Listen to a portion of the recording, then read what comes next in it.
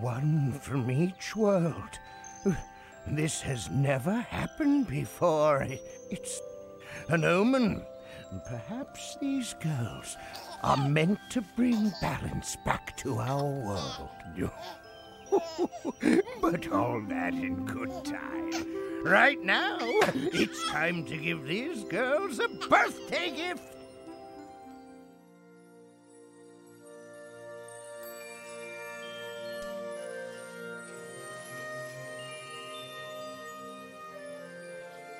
Hello and welcome to the Bad Princess Movie Podcast.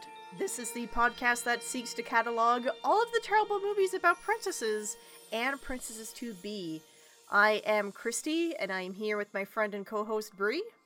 Why, hello there. And today we are talking about the Princess Twins of Legendale. This is a 2013 movie that is brought to us by MGA Entertainment. Which I hadn't really heard of MGA before now, I don't think. That's probably because MGA Entertainment is better known for their various lines of dolls. Yeah, I was gonna say, when I took a peek, because I did do a little bit of research, because I was like, where is this studio? Still don't know. But I didn't find any other sort of... All I could find was their toy lines, not really any kind of animation departments. Yeah, so they did the Bratz doll lines. Their more recent one is the LOL Surprise doll lines. Yes. And yeah, that kind of makes the Princess Twins of Legendale a very weird oddity, because I can only imagine that they wanted to maybe build a doll line around these characters, and yet as far as I could tell, there was no other merchandise prepared for this film. I have never seen it. I've never seen it, at least. It's just, all I could find is just the movie. Interesting, because, this was absolutely 110% created as a vehicle for Come Buy Our Toys, because there's little, animal sidekicks and little, child characters that I could see would, come bundled with, the full-size doll. Yeah, there's a horse that was almost certainly, gonna be a horse toy. This is for selling toys. This feels like a Barbie movie where they sell the toys.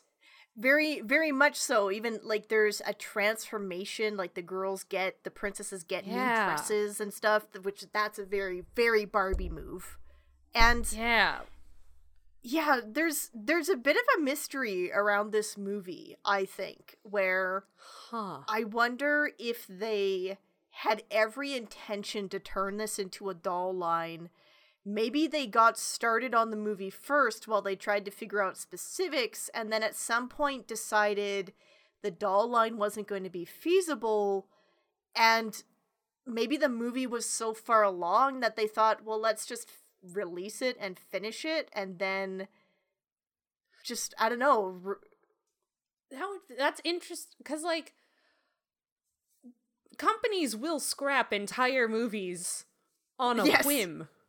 Yes, as we have learned recently and throughout the years, companies will be like, "Oh, look, an almost complete film. Bin it. We don't care anymore." Yeah, so, fuck it. Tax write-off. Whatever. Ugh. Yeah. Yeah. So I really don't know what this film. It's very mysterious. Because for there to be nothing, it just.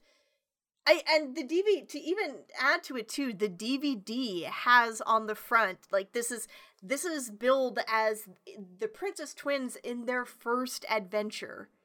So. They were planning on a bunch of more of these, I guess? I guess they had for the dolls that never came out? Yeah, they had every hope at one point to do more of these movies. And I don't know. Again, it's just such a mysterious thing. It might have been just a matter of maybe, higher ups in the company switching out or changing their minds, or who knows. Yeah. Who knows? But it is weird. It's kind of unfortunate that this one, I think, has flown under the radar. And I mean, rightfully so, as we'll get into it. It's not like this is like an amazing movie that everyone needs to, an unheard of gem. But it is... This movie is just like so little known that there's just not a lot, I don't know if we'll ever get the answers to some of these questions. If you have the answers, anyone out there, please. Yeah. We need to know. It would be fascinating just to get some tidbits about why was this film made and what was the goal. Yeah. Yeah, like who and why? How? What was the plan? Yeah. But here's the thing. It's not a good movie. It's just sort of fine. Yeah. But I could see as a like a little child, I would have been fine watching this. Like it would have been all right. Yeah. I could agree to that. I think there's like potential in this movie. There's some little things that I like that they often don't focus on. But yeah, like this one had, like, it could have been with a bit more polish, like an actual fun little film that maybe could have actually launched a franchise. That maybe could have actually driven some toy sales. Who knows? Yeah. I will say, a lot of the designs are fine. The babies, because they start out with these twin princesses as little babies. Oh, terrifying. Don't like them. Yeah. Don't like these babies. Don't like them at all. Do we want to get into the summary and then we can get into the real meat and potatoes of this film? Oh, yeah, let's go. Take us away to fucking Legenddale, which is not a place in this film. Yes. Only mentioned in the title. All right. Let's get into the summary for the Princess Twins of Legenddale.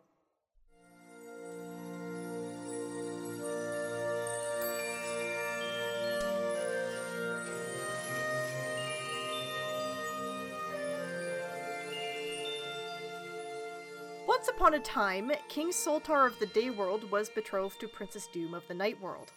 However, Soltar, wanting to marry for love, ended up marrying a commoner woman from the Land of the Night, a beautiful woman named Luna. Princess Doom was furious, and in retaliation, she separated the two worlds from each other and declared herself the sole ruler of the night. Time passed, and one day, Luna gave birth to two twin girls, a blonde they named Dawn and a brunette they named Eve. Unfortunately, word about the princesses eventually got back to Doom.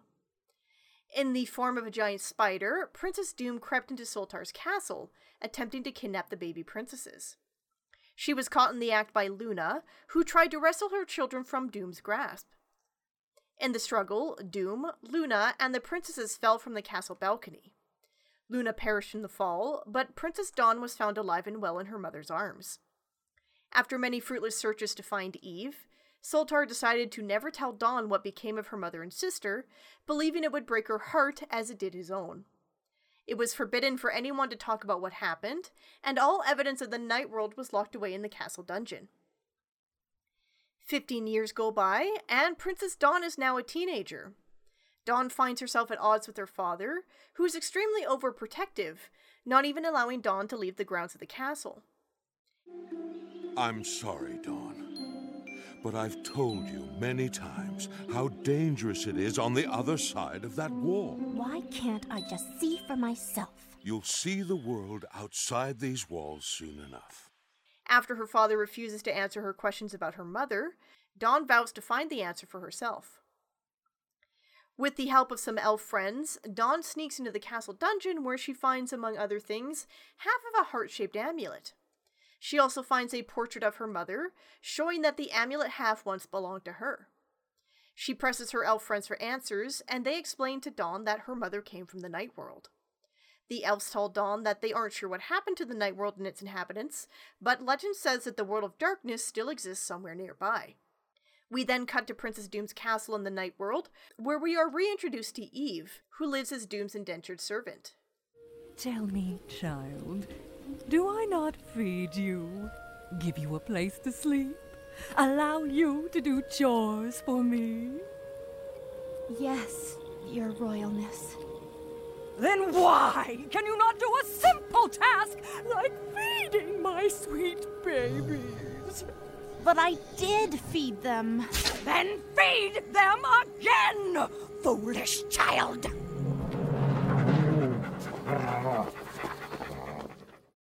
Eve longs to escape Doom, while at the same time feeling like she owes her life, as Doom claims that she once saved Eve from the evil day creatures. Eve spends her days tending to Doom's castle, while on occasion sneaking out to visit with her friend Kylo. Back in the day world, Dawn angrily confronts her father about hiding her mother and the Night World from her. After her father still refuses to talk to her, Dawn decides to run away. She journeys far from the castle and finds herself in a darkened wood. The amulet begins to glow, and it opens a path for Dawn into the land of the night. Dawn enters, but soon finds herself attacked by several of Doom's creatures. Luckily for her, she is saved by Kylo, who initially mistakes Dawn for Eve. Once they are safe, Kylo explains who Doom is, and more importantly tells Dawn about Eve and how they look exactly alike.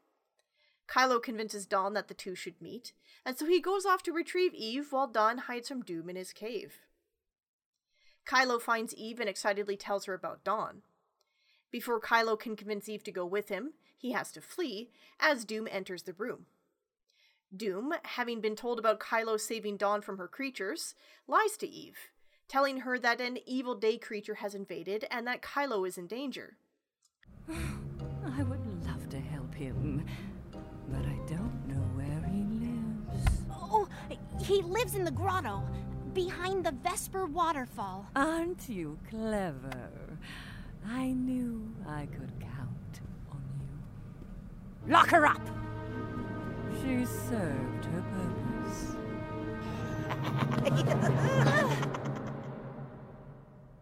Before Eve is taken away, it's shown that Doom possesses the other half of the heart-shaped amulet. Doom arrives at Kylo's home, where she finds Dawn and eventually recognizes her as Soltar's daughter. Taking Dawn's half of the amulet, Doom orders Dawn to be locked up. Dawn is thrown into prison, into the same cell as Eve. The two sisters meet for the first time, and as they reach out to touch each other, their hands glow with magic.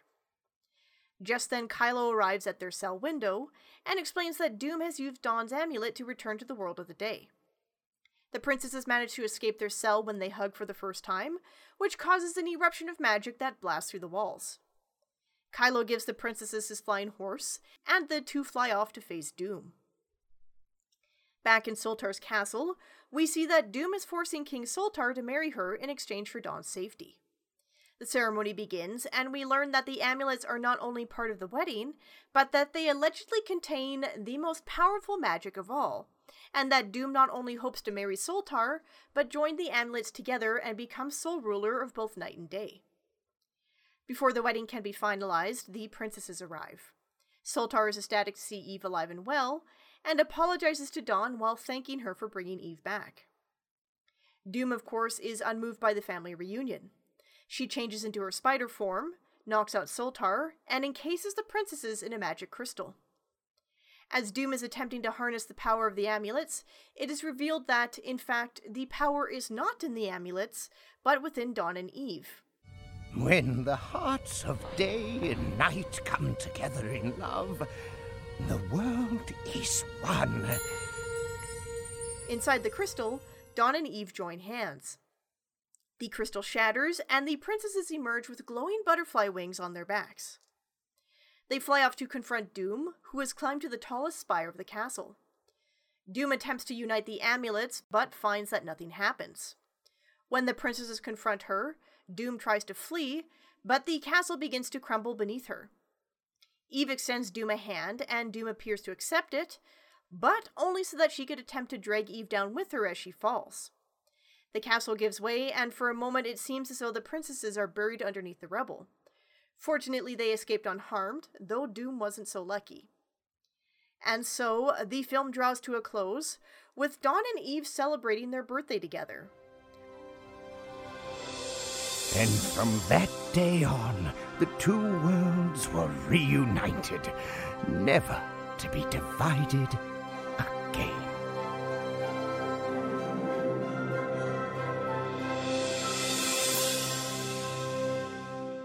The end. And The end. ooh. Yep. So it's, I mean, It's a movie. it sure is a film. It's very basic. Like, there's really nothing new being brought to the table with this bad boy. No, and yet in the execution, there's so many things that they fumbled that bother me, or that they just gloss over. Like, I mean, starting with the amulets. You mean the magic MacGuffins that do nothing? Yeah! The magic MacGuffins that for the majority of the movie, we don't even realize they're supposed to be magic MacGuffins. Which that could almost work, but it's not really handled in a way that there's a moment of discovery. You have these amulets. You see, it's sort of set up where you see Luna, the mother, wearing the sun half of the amulet. Yeah. And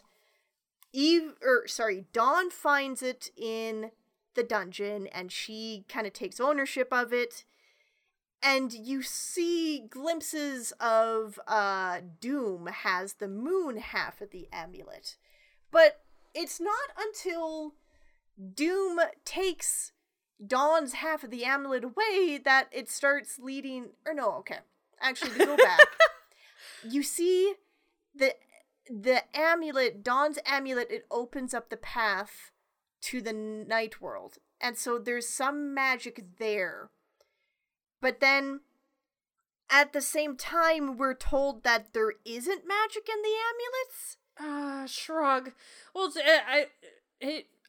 maybe the magic is just, it's just a conduit for the magic inside of Dawn and Eve, I'm assuming, I guess. I don't know. Makes sense, fucking hand wave. But then why does Doom have magic abilities? Because at first it almost seems like maybe... It's coming from her staff? Yeah. That has the amulet in it? I don't know. Maybe it's just magic that she has. Because she can turn into a spider thing. Yeah. Well, she can turn into a spider. We see in the beginning of the film that she is able to create this eclipse that... so she separates, in order of appearance, this is a convoluted film.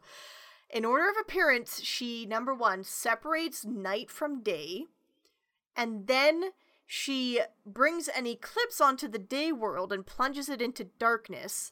She then casts a sleeping spell over Soltar's castle so that she could get in and try and steal the princesses.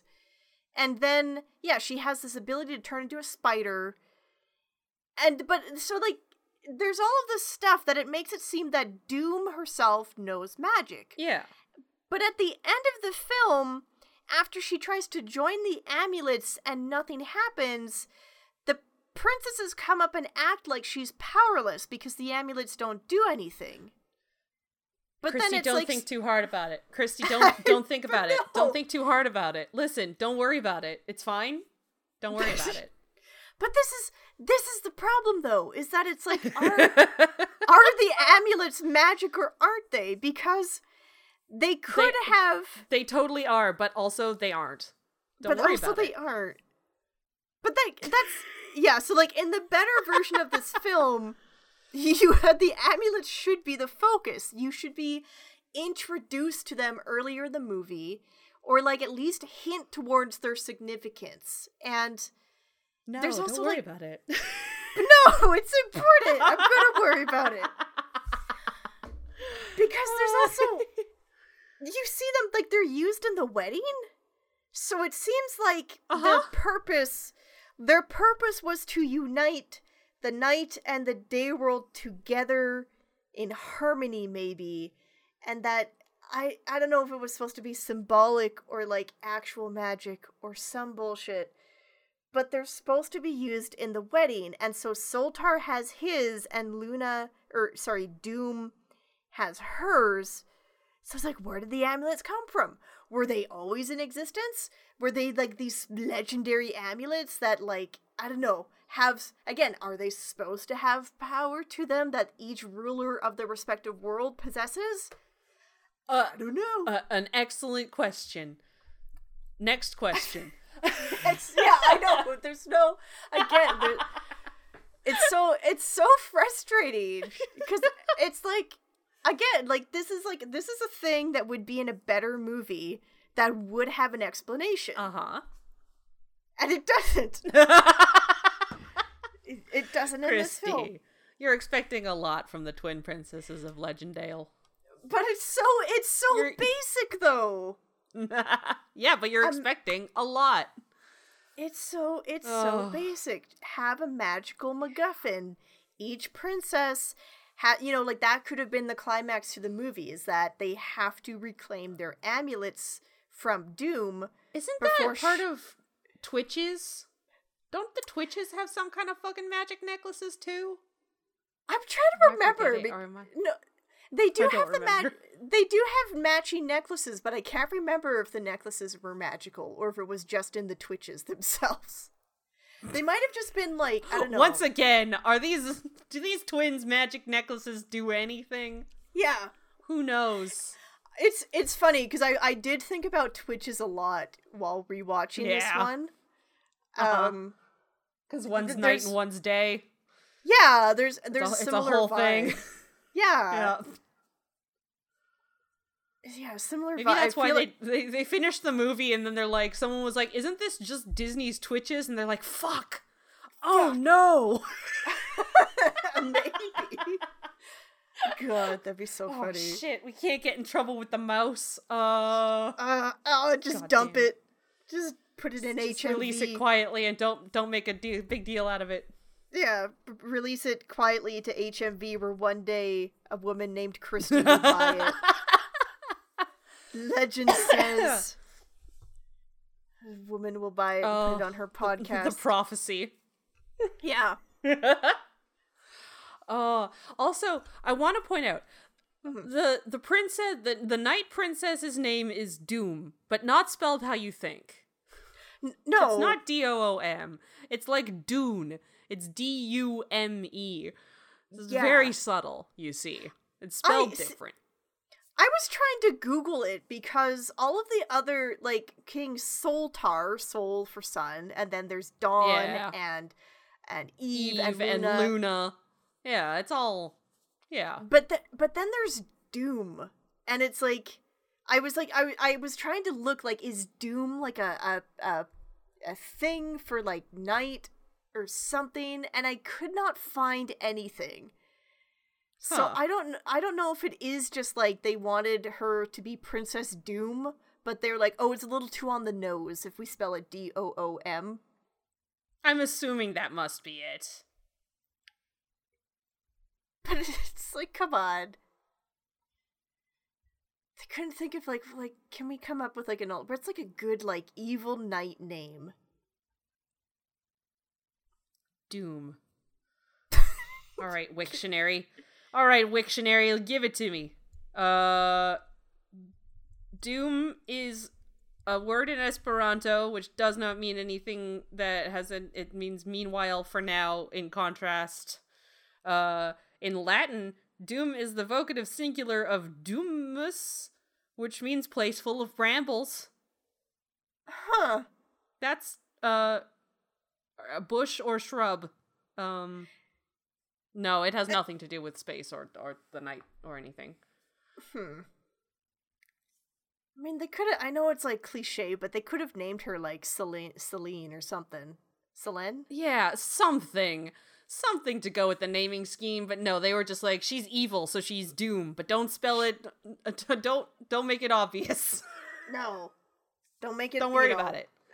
Yeah. Yeah. Gotcha. Yeah. God. And then, what, like, because there's the court wizard, who's just like a little magic man, and his name is Cassie. Is he supposed to be like Cassiopeia? Is that like a constellation thing? Because he's kind of, like it's kind of like starry sky thingy. And that's kind of what...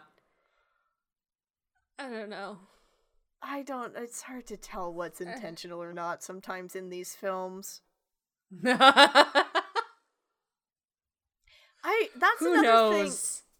That's another thing with him, because he shows up in the beginning of the film after the princesses are born, and when he sees that one is seemingly from the day world and one's from the night world, he starts talking about like, oh, this must be an omen or a prophecy that surely these two girls will reunite the night world and the day world together. And that's another thing that in any other movie, there probably would be some kind of prophecy that, some way to like drop some exposition on us real easy, like. And in this film, again, it's never quite, it just seems to be something that these citizens hoped. Again, just maybe, now we've got these princesses, maybe things will work out. Yeah. Which, fair. Yeah. Maybe it'll just work out. Fair, I guess, but again, it's like a missed opportunity to have just like an easy narrative thing that you're not doing anything groundbreaking, but you would at least like have like a tight, cohesive film. Listen, there's no time for tightening up the script. We have dolls to make and sell, except we didn't make or sell dolls, so don't worry about it. Don't worry about it. Again, that's such the puzzle with this film. I can see the merch as I'm watching it. It really is. It is extremely, extremely blatant about how it's like there's the Princess Dawn has her two little elf friends that would be sold together, and also their little dragon dog puppy. And then there's a little magical fluffball bunny flying creature that she meets in Night World it's called Gibber, and you would get that in a pack for sure. What's the name of the little boy child? Kylo,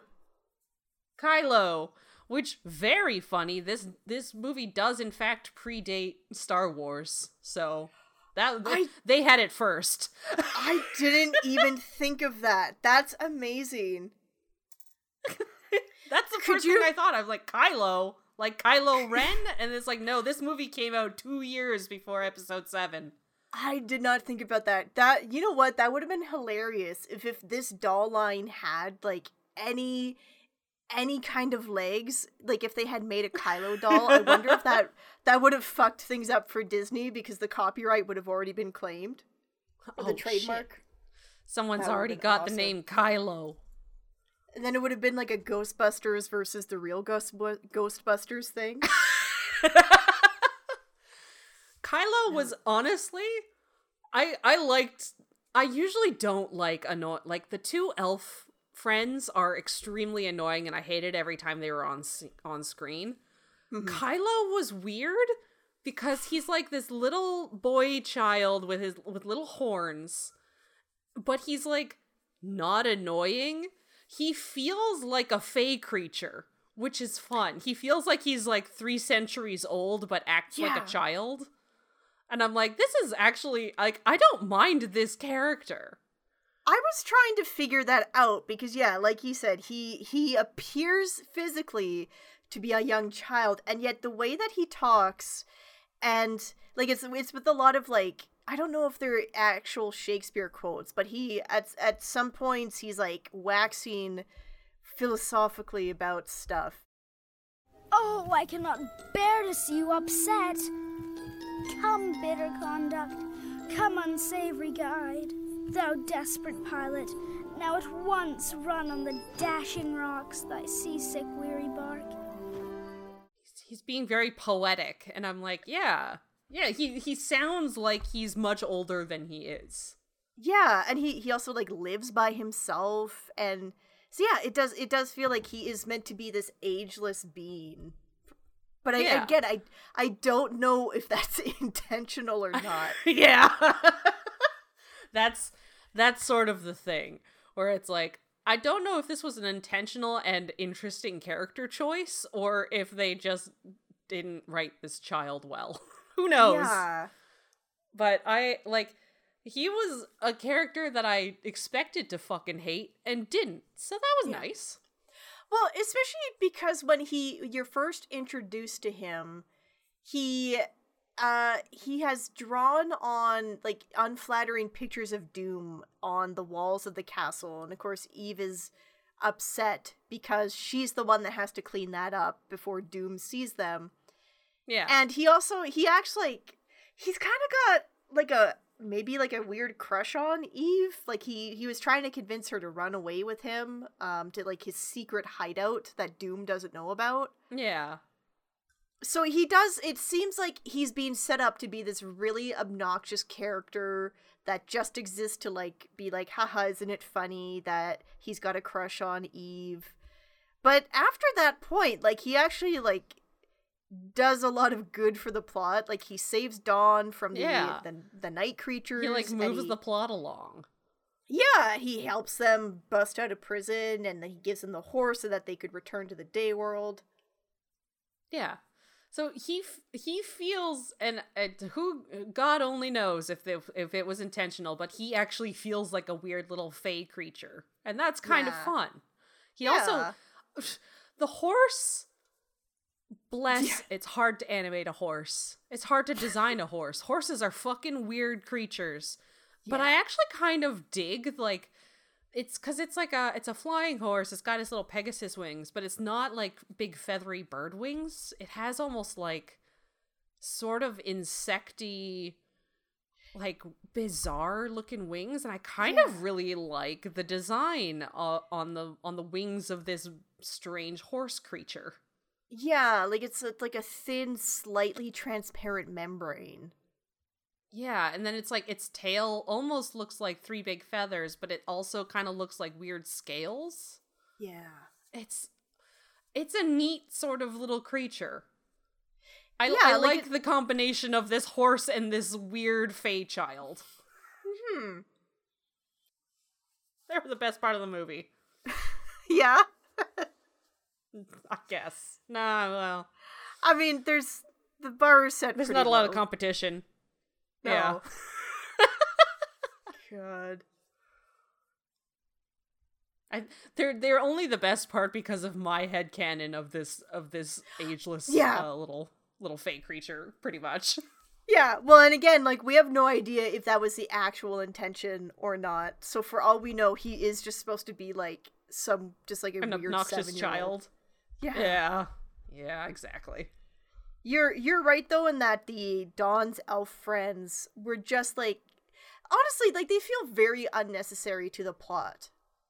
Like the only reason why I included them in the summary is because they are the ones that tell Dawn about the night world and explain that part to her. But I feel like you could have given that role to some other character, or maybe there's like, I don't know, maybe there's books in the dungeon that Dawn is able to read, and that's where she learns about the night world. Yeah. It's like, just give her the weird little dragon dog and then cut out the 2 annoying elf friends who are, they act like an 8-year-old and a 5-year-old sisters kind of things, because they're always like bickering with each other in the background of scenes, and I'm like, this is annoying. I don't care for these characters, and they're not doing anything with the plot. They're just annoying. Why are they here? Yeah. I laughed at the end because as like the wedding is taking place, I guess they get roped in to be like the flower girls, and they're talking amongst themselves like, we have to do something to stop the wedding. And before like they could do anything, one of Doom's lieutenant like just stops them and is like, too bad. He's like, you thought you were gonna have a point in this scene? No, fuck you off. we're doing this wedding, and I don't know, I kind of respect the film for that. Like, fuck it, no. No more shenanigans. Yeah. Fuck. Again, in a competent movie, they would do something to help stall the wedding to give Dawn and Eve time to get there, but no, fuck it. Nah, fuck it. Nah. Don't worry about it. God. Regarding the wedding, I sort of liked how in this film the king is the one being blackmailed into marriage, because I feel like it's usually a trope that you see applied to women. Yeah. Like Belle from Beauty and the Beast is a recent example where, you know, Gaston is trying to threaten her into marriage, and usually it's like there's some kind of bad guy and the hero has to save his beloved from the bad guy. Yeah. So it was kind of fun to like see that trope applied to a dude and him having to get rescued by his daughters. Yeah. Yeah. I hadn't considered that, but yeah, that's true. I also did kind of just like the weird pettiness of Doom, where this guy rejected her 15 years ago, and she has apparently been waiting for this day for the last 15 years where she finally gets to actually marry him, even though he wants nothing to do with her. Like, she's into the wedding. Like, she is laying it on thick when they're going through their vows. Yeah. Queen Doom, repeat after me. This amulet I give you as a sign of our abiding love. This amulet I give you as a sign of our abiding love. Your Highness. Yes. This amulet I give you as a sign of our abiding love. Damn. Like, she Jesus. does want to rule the world, and it seems like that is her priority, but also she's very happy to be finally getting the wedding that she wants. I'm really baffled. I guess circling once more back to the whole magic amulet thing. She has both halves. So she has both halves. And then she gives one of the halves to the king guy to Sultan, whatever, to do the marriage ceremony, and then takes it back from him and is like, now I have the power. And it's like, you had that. You didn't even finish the ceremony. This doesn't make, nothing happened. Exactly. Why does it matter now? This is why you need to establish the rules about the amulet, because if it was just a matter of joining the two pieces together, she could have done that as soon as she got the amulet half from Dawn. But then it makes it seem as though she needs Soltar to willingly, like, I don't know, exchange vows or something to, like, activate the maybe? But then he doesn't. Yeah. I don't fucking know. God. Oh, God. I know, she, like, very dramatically, she climbs up to the tallest bit of the castle, and she's like, now I shall join the amulets and be all-powerful. And dick all happens. Yeah. It's like, where is my power? I don't fucking know. You could turn into a spider. That's a good question. We don't know either. Right now, you look like a horrifying spider beast. Yeah. I guess that's not power. Yeah, I don't know. I don't fucking know. Oh, God. Can we talk about Luna a bit and her demise? Yeah. This was like... I don't know if there's much to say. I want to highlight it because it's a weird moment in this film where, I don't know, I kind of like... I'm kind of impressed that they went there, but again, it's like, obviously, they don't know how to handle it, because Well, first off, like, it's not shot in the clearest way, so it's a little confusing. Like, she goes over the side of the castle, and then... There's 3 frames of her wrestling, like, her actually grabbing Dawn out of Doom's arms, and then all of them fall off the castle. Yeah. And it all happens very quickly, and then immediately after, like, Soltar bursts in just a little too late to stop anything. And then, like, 2 seconds after that, Cassie comes in with Dawn in his arms, and he's just like, yes, she was found in Luna's arms. I'm sorry. And, like, nobody says outright that Luna just fell to her death. Yeah. But you're just I guess it's inferred. It's for children. No one wants to say she died on impact. Yeah, but at the same time, the tower. Like, that almost makes it weird that they chose, like, such, like, a dramatic and violent death for Luna at all, only to have to then tap dance around it and distract the children. Because, like, they immediately... It's not on like, screen, so, you know. No, it's not, but it's just like that... Like, why do that at all? Like, you could have had, I don't know, like, written it some other way that it wasn't quite so, I don't know, like, I don't know. It's just weird to me. It just it feels like they wrote this dramatic death into the script, but then went, ooh, shit, like, we don't want to acknowledge it. Okay, let's move on. Like, let's have the king's focus be trying to find Eve, and nobody acknowledge that Luna is dead. It's inferred. Go. Focus, Don't worry about it. Go. Focus. We got other things. Ooh, yeah. Shiny. Look over here. Haha, look. They have to go find Eve. Yeah. They have to use 2D animation to distract you. I like the 2D little bits in this. Mm-hmm. Were nice. Like, the designs work really well in 2D. I dare say they work better in 2D. Oh, like, much better in 2D. They open with, like, the king and Doom and showing them in 2D. And then it shows, like, he marries Luna, and then Doom has a whole monologue that I completely forget now. But then her, like, 3D model comes up in front of the thing, and you're like, that's what you look like in 3D?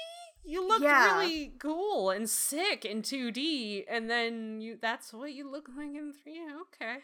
Yeah, it feels like a step down. Like, it looks cooler and more unique in the 2D world. And then when you see the very generic 3D version of her, I feel like maybe the 3D version was made more generic because that would have been what the toy looked like. Yeah, that's probably closer to what the toy would have looked like if they made the toys. Yeah. God, the like little two... Oh, sorry. No, go ahead. Go ahead. I was just gonna say the little 2D bits looked really nice. That's it. Yeah, I kind of wish they could have fit more of that into the movie. Or honestly, like, if the entire movie was 2D, but I'm sure that probably would have been way beyond their budget. Yeah. Oh yeah. A lot of the effects are 2D, actually. Yeah. Kind of neat. Like, a lot of their special effects, like sparkles and stuff like that, and even some fire now and then, it's all done in 2D, which looks really neat, honestly. Yeah, kind of unintentionally, it gives it, like, a little extra, like, I don't know, pizzazz. It's very cute. Yeah. What else? Hey, what was Gibber? I don't quite know. It's just sort of a little mascot character.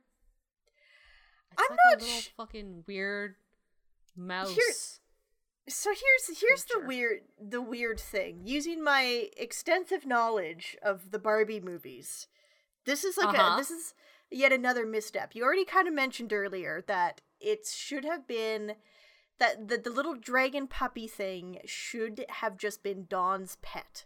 Because that's very like the packaging should have been Dawn with the little dragon thing and then Eve with Gibber. Yeah, Gibber should have been Eve's pet. But Gibber, Dawn meets Gibber, and then I don't remember a single moment where Gibber interacts with Eve ever. Yeah, I don't think so. So that was like another misstep. It should have been Eve and Gibber, and then I don't know, like, because again, that's just a very like Barbie-esque thing that each Barbie girl has to have the tie-in pet. Yeah. The little lump of plastic that comes in with the doll. That was always my favorite part when I got the doll. Yeah.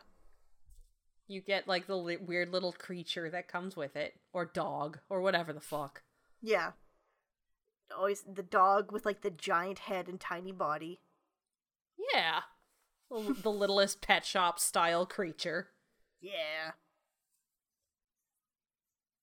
It was fun to like, again, like all of like thinking about what the toy line would have been for this one. You probably would have had like a castle playset where like half of it was like sun themed and half was moon themed. Oh, absolutely.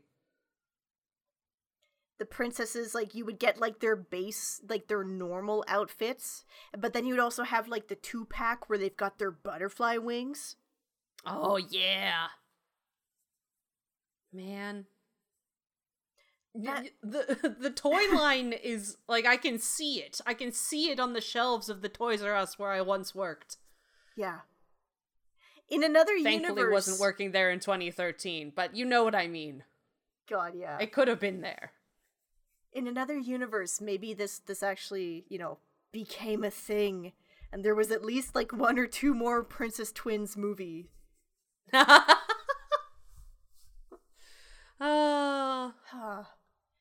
On the note of the butterfly wings, the bit in the beginning where after the princesses are born, where for some reason Cassie, the royal wizard, decides, just, I don't know, I guess just to like demonstrate that he's magic or something. Oh yeah, he gives 2 infants fucking wings to let them fly around for a bit. Yeah, that's a fucking great plan, Cassie. These literal newborns, like, it's implied that although they are very, like, not newborn, like, they're holding their heads up and they're acting like toddlers. They're acting like 6-year-old babies. I need to tell you something.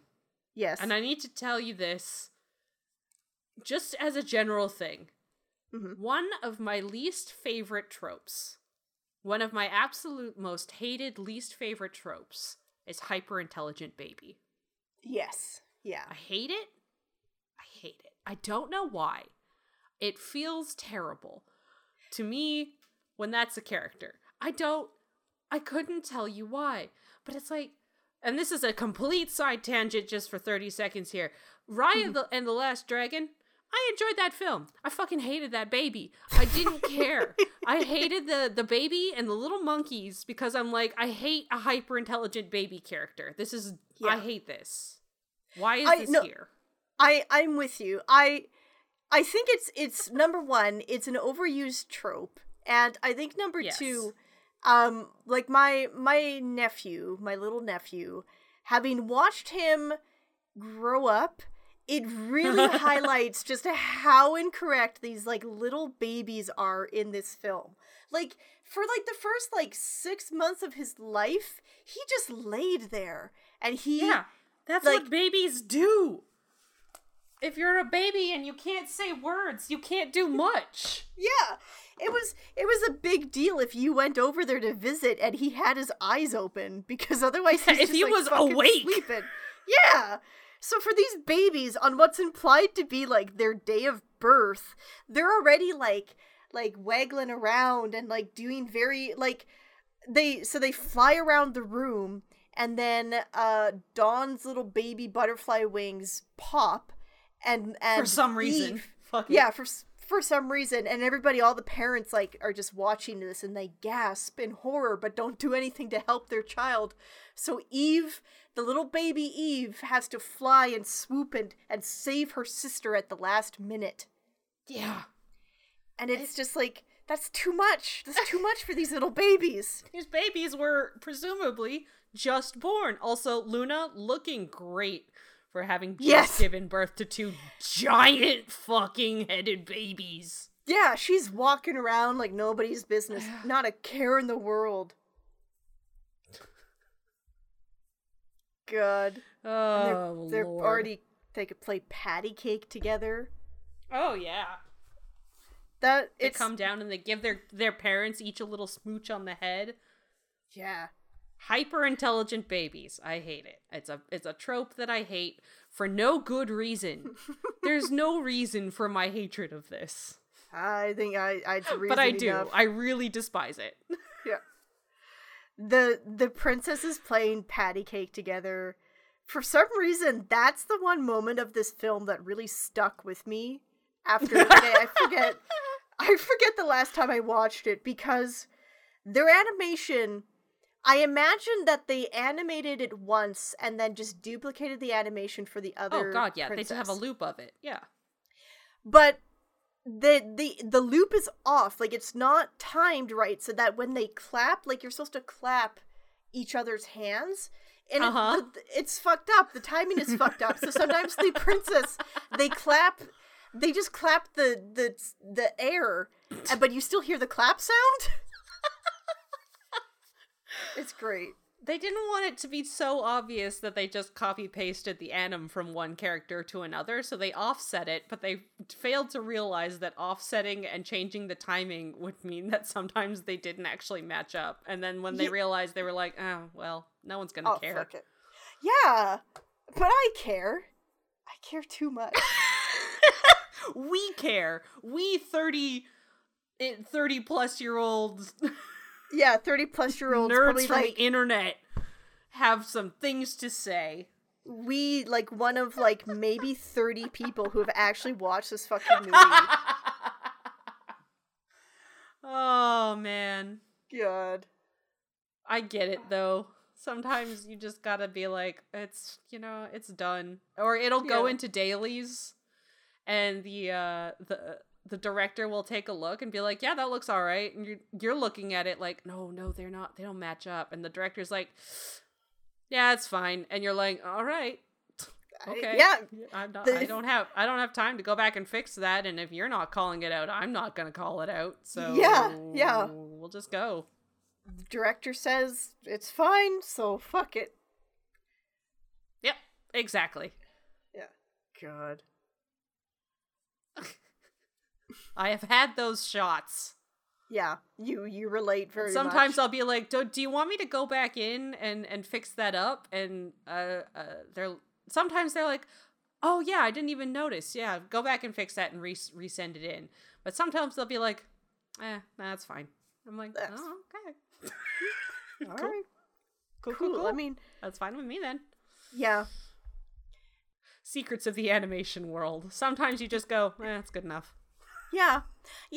It's especially like we've kind of touched on this before, but sometimes with animation, there's a lot of overtime on these projects. You gotta crank shit out, and so if your director gives you that green light to fucking move on to the next shot that you gotta rush and get shit done, you're like, okay, fine, fuck it. Yeah, pretty much. I would like to go to sleep sometime this week, so sure, it's fine. And to be clear, I have no idea. Like, the studio that did this, I couldn't find a studio. So I don't know who worked on this. Like, there's obviously the credits, and the people who are in there are credited. I didn't look up any of the names, but I also didn't recognize any. But, like, I have a feeling it was probably just, like, a smaller studio that just got hired to work on this. And, they did their best with what they had. And no shade from me, No, and honestly, like, for what it is, which obviously there, it's hard to say what kind of budget there was, but I can't imagine it was particularly large. Like, really, the patty cake thing is the only moment of, like, bad animation I can really think of. Like, it's not, like, Pixar or Disney level, but it's, like, decent, Yeah. We've seen much worse. We sure have. It's a solid fine. Yeah. There's there's some moments where I question the editing. There's time I made a note about halfway through where I'm like, how is a movie dropping frames? Like, how do I feel like I don't have enough my computer's not strong enough to run this cutscene, except it's a film that I'm watching. Oh, that's great. So that's definitely happens a few times in this film where I'm like, why does this feel stuttery? What happened in the like finalizing rendering process for this film that something happened and the frames are gone? what? How did the? But I mean, that happens. It's a technical foible. Shrug. Well, and again, it's kind of like what you said about some of the animation foibles. Maybe they didn't really have the ability to re-render, or they didn't have the time or the processing power to do another render of the scene to try and fix it. Yeah. But it's definitely a few points where it's like, I think the one design element that I will say was that I don't like is on the princesses, on their eyes. Instead of giving them the thing with a lot of like simple CG characters, if you don't want to put actual like eyelashes on them, is you put like a sort of like plane, like a sort of flat thing that sort of mimics a line of eyelashes. These two characters have 3 spider legs like coming from each eyelid. Yeah. Like, they're just 3 points, and they look like 3 horrible little spider legs coming off of each eyeball. That was not a good design choice. I'll just come out and say that. Yeah, no, and in my opinion, that was awful. Now that you mention it too, I remember there was at least one instance where I think it was like a close-up of Dawn's face, or Eve's face, as she was talking to Doom, that you could see, I think it, like, the lower lid eyelashes were clipping into her cheek as she, like, frowned. Mm-hmm. Yeah, that'll happen. Yeah. So like, that's, it was when they're babies, they have a full geometry eyelash. They gave the babies eyelashes, but these poor teenage girls just have the horrible little spider legs coming out of their eyelids. It's terrible. God. Yeah, I don't know. Interesting design choice. They must have been like different people making the baby models to the human models, the adult models. The humans, Yeah. I mean, the babies are kind of alien looking. They're freaky. I do not like them. That's, you know what? I'll add that on to your talk about intelligent babies, hyper intelligent babies. Again, maybe because I've seen my nephew up close now, people are always weird with how they draw newborn babies in films. Or like the baby always looks like they're already like a year old. Oh yeah. Well, cuz if they actually made them look like a newborn, they can't do anything. No, but a newborn in a film is like a 1-year-old child. Is a 1-year-old little toddler. Because, like, if you made a newborn baby look like a newborn baby and act like a newborn baby, all it would do is lay there and cry. Yeah. But it's like in Entangled even, you see the little baby Rapunzel, and she has 12 inches of hair on her head already. Well, that's a plot point, so... Yeah. Again, it's magic, so it's kind of forgivable. Yeah. But like the baby I remember, like the one that sticks out to me that like had the look correct was Riley in Inside Out. Oh. Because you see like the little, I don't like, remember that. But I believe you. It has like newborn babies kind of look like weird little like you know, like the little shrunken head apples? Kind of like that. Yeah, they look like a weird little red raisin. Yeah, and it just like it's not like yeah, they're just like they're usually like they're kind of scrunch face, and like it's not like I don't know. I know it's not like as aesthetically pleasing as like a slightly older baby, but it is just like I don't know. There's something. Maybe it's just my nephew was particularly cute at that age, but like he's a cute little apple baby. Yeah, they're little scrunchy, little creatures, weird little human things, and like they have their own sort of charm, but they don't look like if you draw a baby, you're not gonna draw a little scrunched raisin. Is the thing. But it's just like it just feels like people will draw like a 9-year-old's head and stick it on a little tiny baby body, and it's just weird. Yeah. Oh yeah, it's terrifying. That was another problem with the two little elf friends, is that like the older of the elf friends has like a head that matches her, like she looks like a 14-year-old or something, like a 13 a child, a preteen maybe. Her face looks a little old, but then you look at like the little one that's supposed to be like 5 years old, and she has an adult head on her body, and it's terrifying. Yeah, it's just weird, and again, it gives you like this confusion about what, like, are you also supposed to be like an ageless fae being? Yeah, are you an ageless fae creature too, or no? I don't know. They just like they made the older sister, and then they cut and paste her face onto the smaller sister's body. Yeah, just like shrunk the limbs a bit. Another thing I want to talk about, the whole the world of eternal night and the world of eternal day thing is very glossed over in this film, and it's magic. But it's so like that's such a huge thing that like could you imagine if like, because I know there's there's places in the world that certain times of the year they don't see any sunlight for like months at a time. Yeah, it's like way up in on the poles.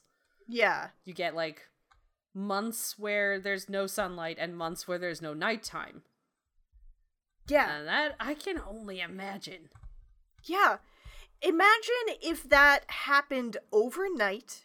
Like you were a society of people that you were used to having night and day cycles, and then all of a sudden the evil night lady decides to take night away, and now it's just eternally day.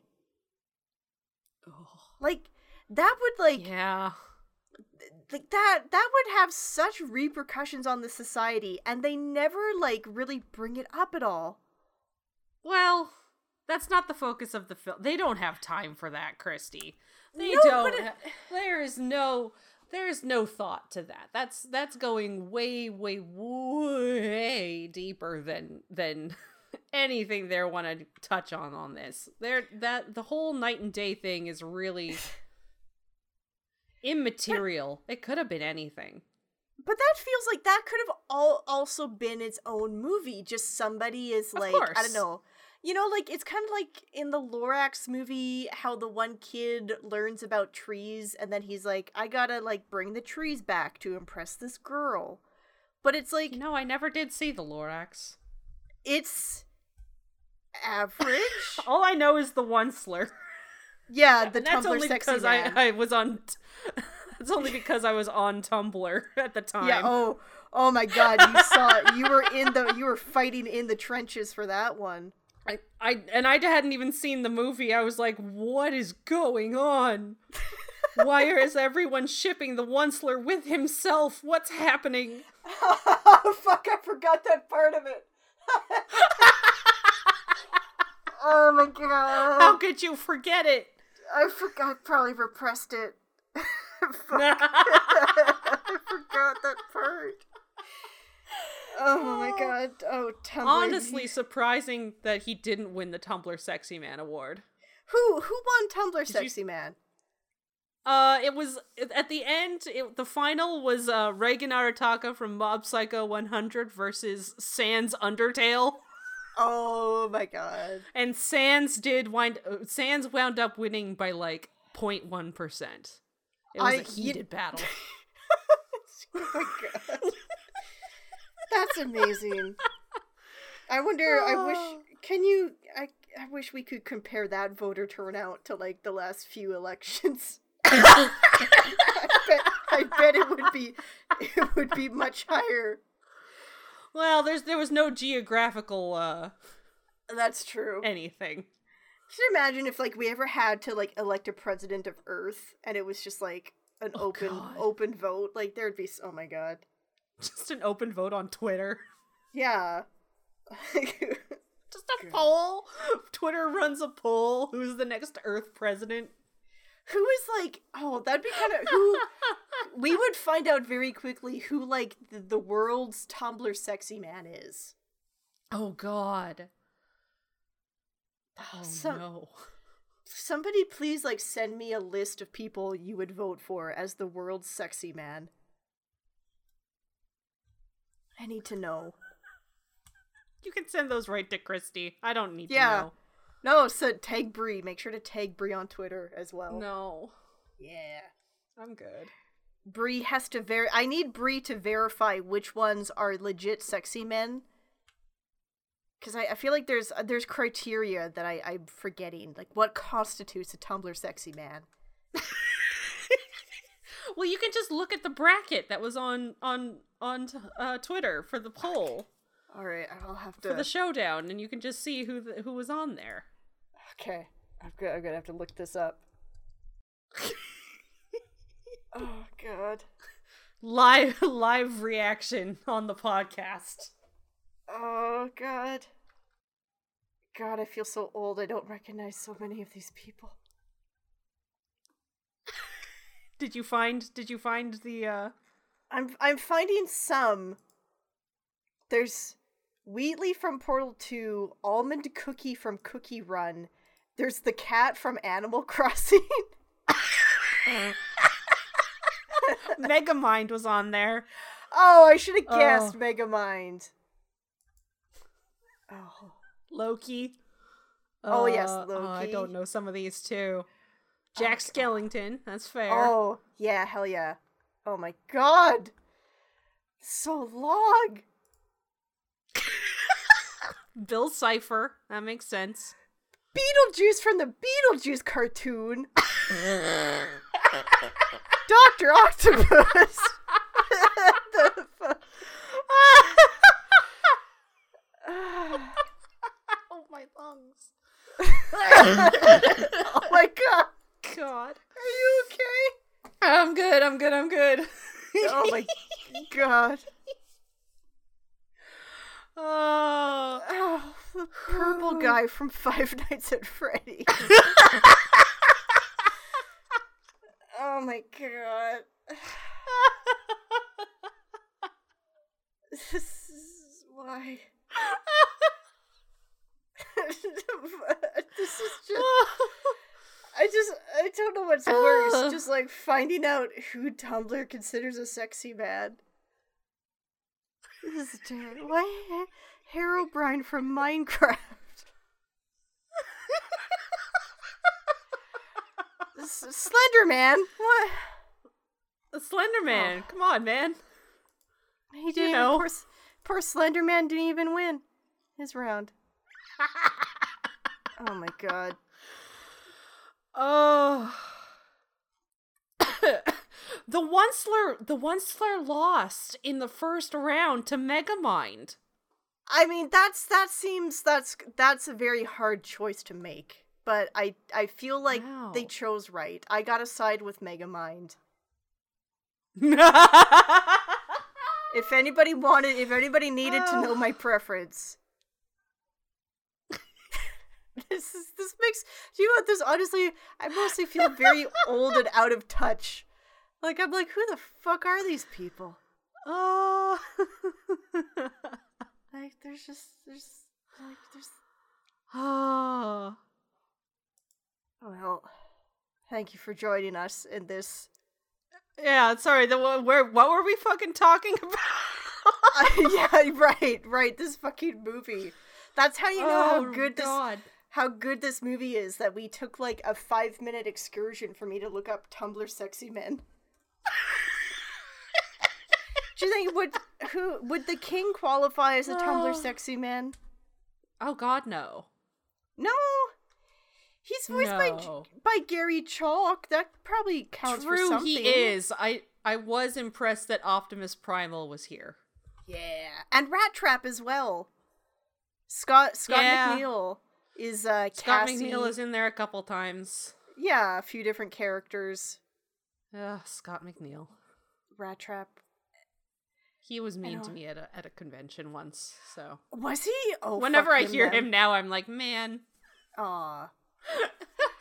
It was just, I tried to get, okay, so this is like 15 years ago. I was in high school, and I had my sketchbook full of angsty drawings, and he was at our local convention, and I asked him for his autograph, and he was like, "Oh, a sketchbook, can I look inside?" And I was like, sure. And he did, and then he made fun of my drawings. Aww. And I was like, I am so embarrassed. And then he signed my sketchbook, and I left very quickly. Aww. I'm sure he wasn't trying to be, like, really cruel. No. It was very much a, like, oh. Yeah, one of those things where he probably thought that it was all in good fun, but, like, yeah. As something you weren't, number one, were not prepared to really show to somebody. Yeah. I've had those too, like those drawings where you're just like, I'm working through some shit with this drawing. Yeah. And somebody sees that. It's like a very like, oh no. I've laid bare my soul on this piece of paper of a person being sad up against a wall in a hoodie. Yeah. Oh, yeah. Aw. And then someone saw it. And then you laughed. And I was it was Rat Trap. Oh. It was fucking Silverbolt from fucking fucking Beast Wars was laughing at me, and I left. Which somehow makes it scarred worse. For life. Oh my god. Oh, unfortunately, that is what I hear. Like every time I hear him now, and like that memory comes rushing back, and I'm like, I would like to not have this. This was 15 plus years ago. This was almost 20 years ago. I can't. Please leave me alone. Memories of the past. Oh no! And it's like one of those memories that the harder you try and forget, the more you remember. Yeah. Aw. It's fine. God. Oh, God. Those formative teenage memories. Yeah, yes. There, just to name a few other voice actors, Nicole Oliver voices Princess Doom, and I had to look her up because her voice was familiar, but I couldn't place it. Mm-hmm. But she played Princess Celestia in My Little Pony. Oh, shit. Yeah, eh? Hey, there's some princesses that that I forgot are princesses. Oh, fuck. There's a lot of princesses in those pony movies. Oh, fuck. Yeah. You know what? Like, that does make it so that all of the My Little Pony movies are up for grabs on this podcast. Oh, shit. Oh, hell yeah. I did not even think of that. Huh. Because isn't Twilight Sparkle a princess? Yeah, she gets made into a princess in one of the seasons. Yeah. I guess. It's been a long time since I've actually watched. Because it was back when it was first coming out. I think I watched a couple episodes of it here and there, and I was like, this is really cute. And then the fandom exploded, and I'm like, I'll watch this later. And then I didn't. Yeah. But I did watch a chunk of it, and it was cute. And I would be down to watch those films. I don't know. Sure, fuck it. I haven't seen any of because there's the films where they become human and go to high school. Oh, yeah. I guess. Might be something good in those ones. Yeah.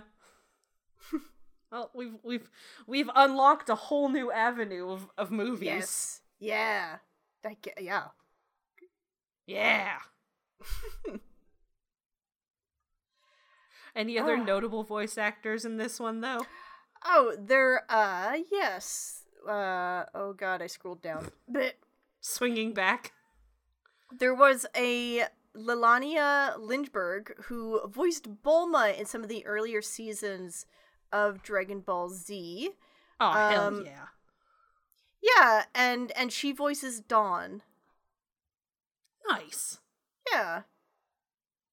And then I was trying to figure out, because, like, let me double check IMDb. If she voices Dawn and Eve. That's what I thought, because they basically sound, they're exactly the same. I'm trying to think what else for this movie. You could tell that, like, this, I mean, after, like, the last, like, 15 minutes of tangents, there's not a ton to this movie. Yeah, there's just not a lot. What am I, let me double check all my notes. The 2D looked way better. Bro, you gave infants the power of flight. What the fuck? Yeah. God, these are ugly babies.